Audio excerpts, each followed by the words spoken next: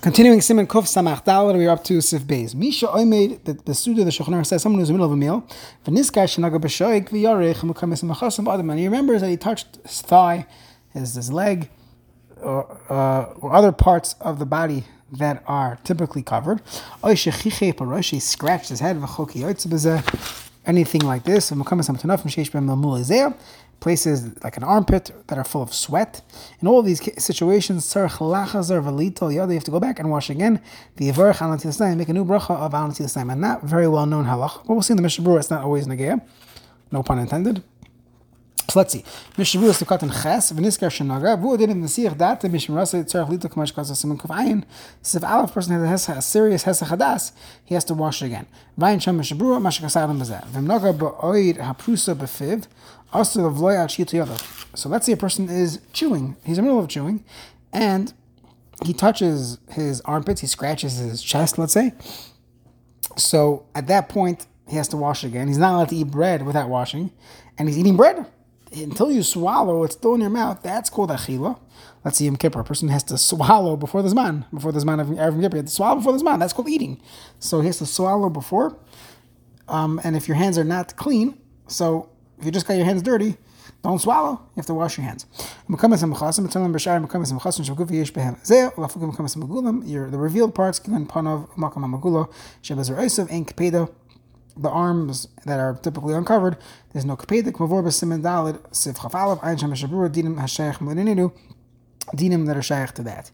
There are poskim I mentioned in a different share that there are poskim that hold that today with our people shower every day.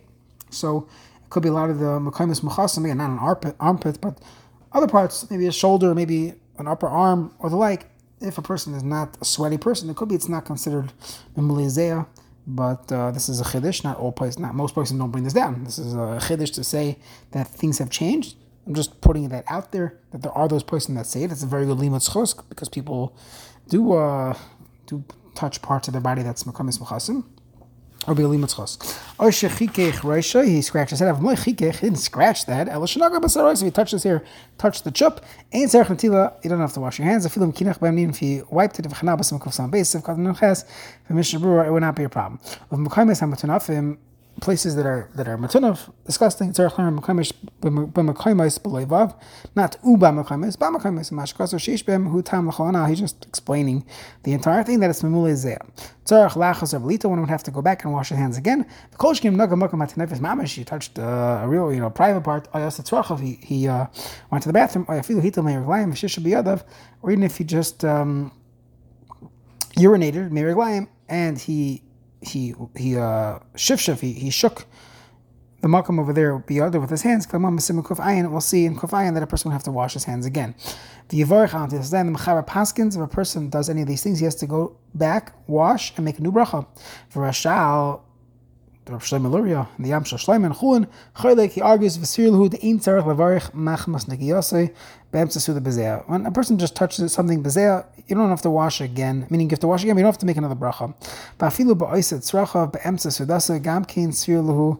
Even if a person literally used the facilities in the middle of the meal, gam kein sirluhu lay the ein tzarich levarich elam kein halach v'hiflik be'emtza sudasa.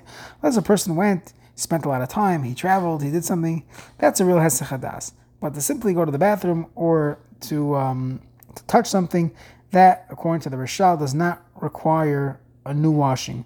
There are many different shitos in the Achronim. If you look in the Sharatzin, it says the Taz is hiskim l'datoi prima godim. Their Chaim are choshish that a person should not make a new bracha. However, there's a Mati Yehuda, B'di Yesha, Beis Meir, so you should make a bracha.